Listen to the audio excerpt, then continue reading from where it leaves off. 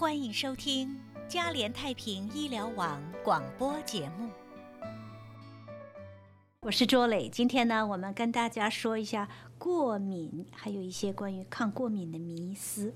人为什么会过敏呢？当然跟先天和后天有关。先天呢，有些人生下来就对某些食物或者是药物过敏。后天呢，当然跟我们的自身的条件，还有跟生活的环境有关。有的时候我们生活的环境太干净，或者是不干净，都会过敏。尤其是对于小孩来说，小孩的免疫系统它不能够分辨这个是好的细菌或者是坏的细菌，有时候就是太干净了，我们反而会过敏。另外呢，就是肥胖的人、气喘的人容易过敏，因为肥胖和气喘呢，让身体就是常常处在一种发炎的状态，还有对那个类固醇呢产生抵抗性。所以呢，我们一再跟大家说要保持体重，要减肥。其实当然不光是为了说我们是好看，更重要的一再跟大家强调，就是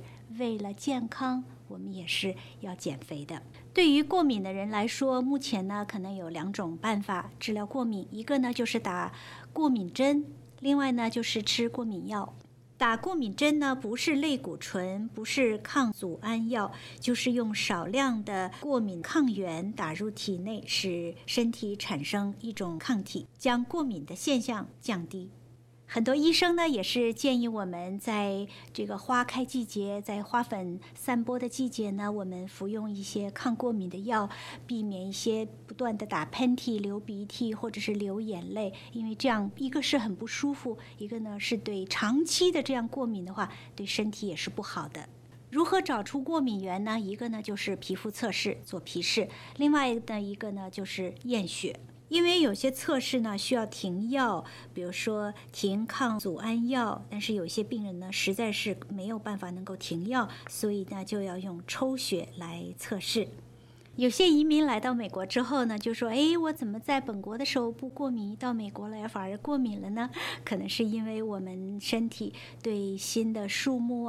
鲜花或者是花粉不适应，产生一些过敏的情形。我们要跟怀孕的妇女或者是刚刚生了宝宝的妈妈们说，母乳喂养是最好的，因为母乳喂养可以帮助孩子将来减低过敏的危险。所以呢，我们母乳喂养4到6个月之后，当宝宝的脖子开始慢慢硬了、稳了一些之后，就可以给他们吃一些少量的固体的食物了。所以各位亲爱的朋友，第一，母乳喂养非常的重要；第二，为了减少过敏的话呢，我们要减肥、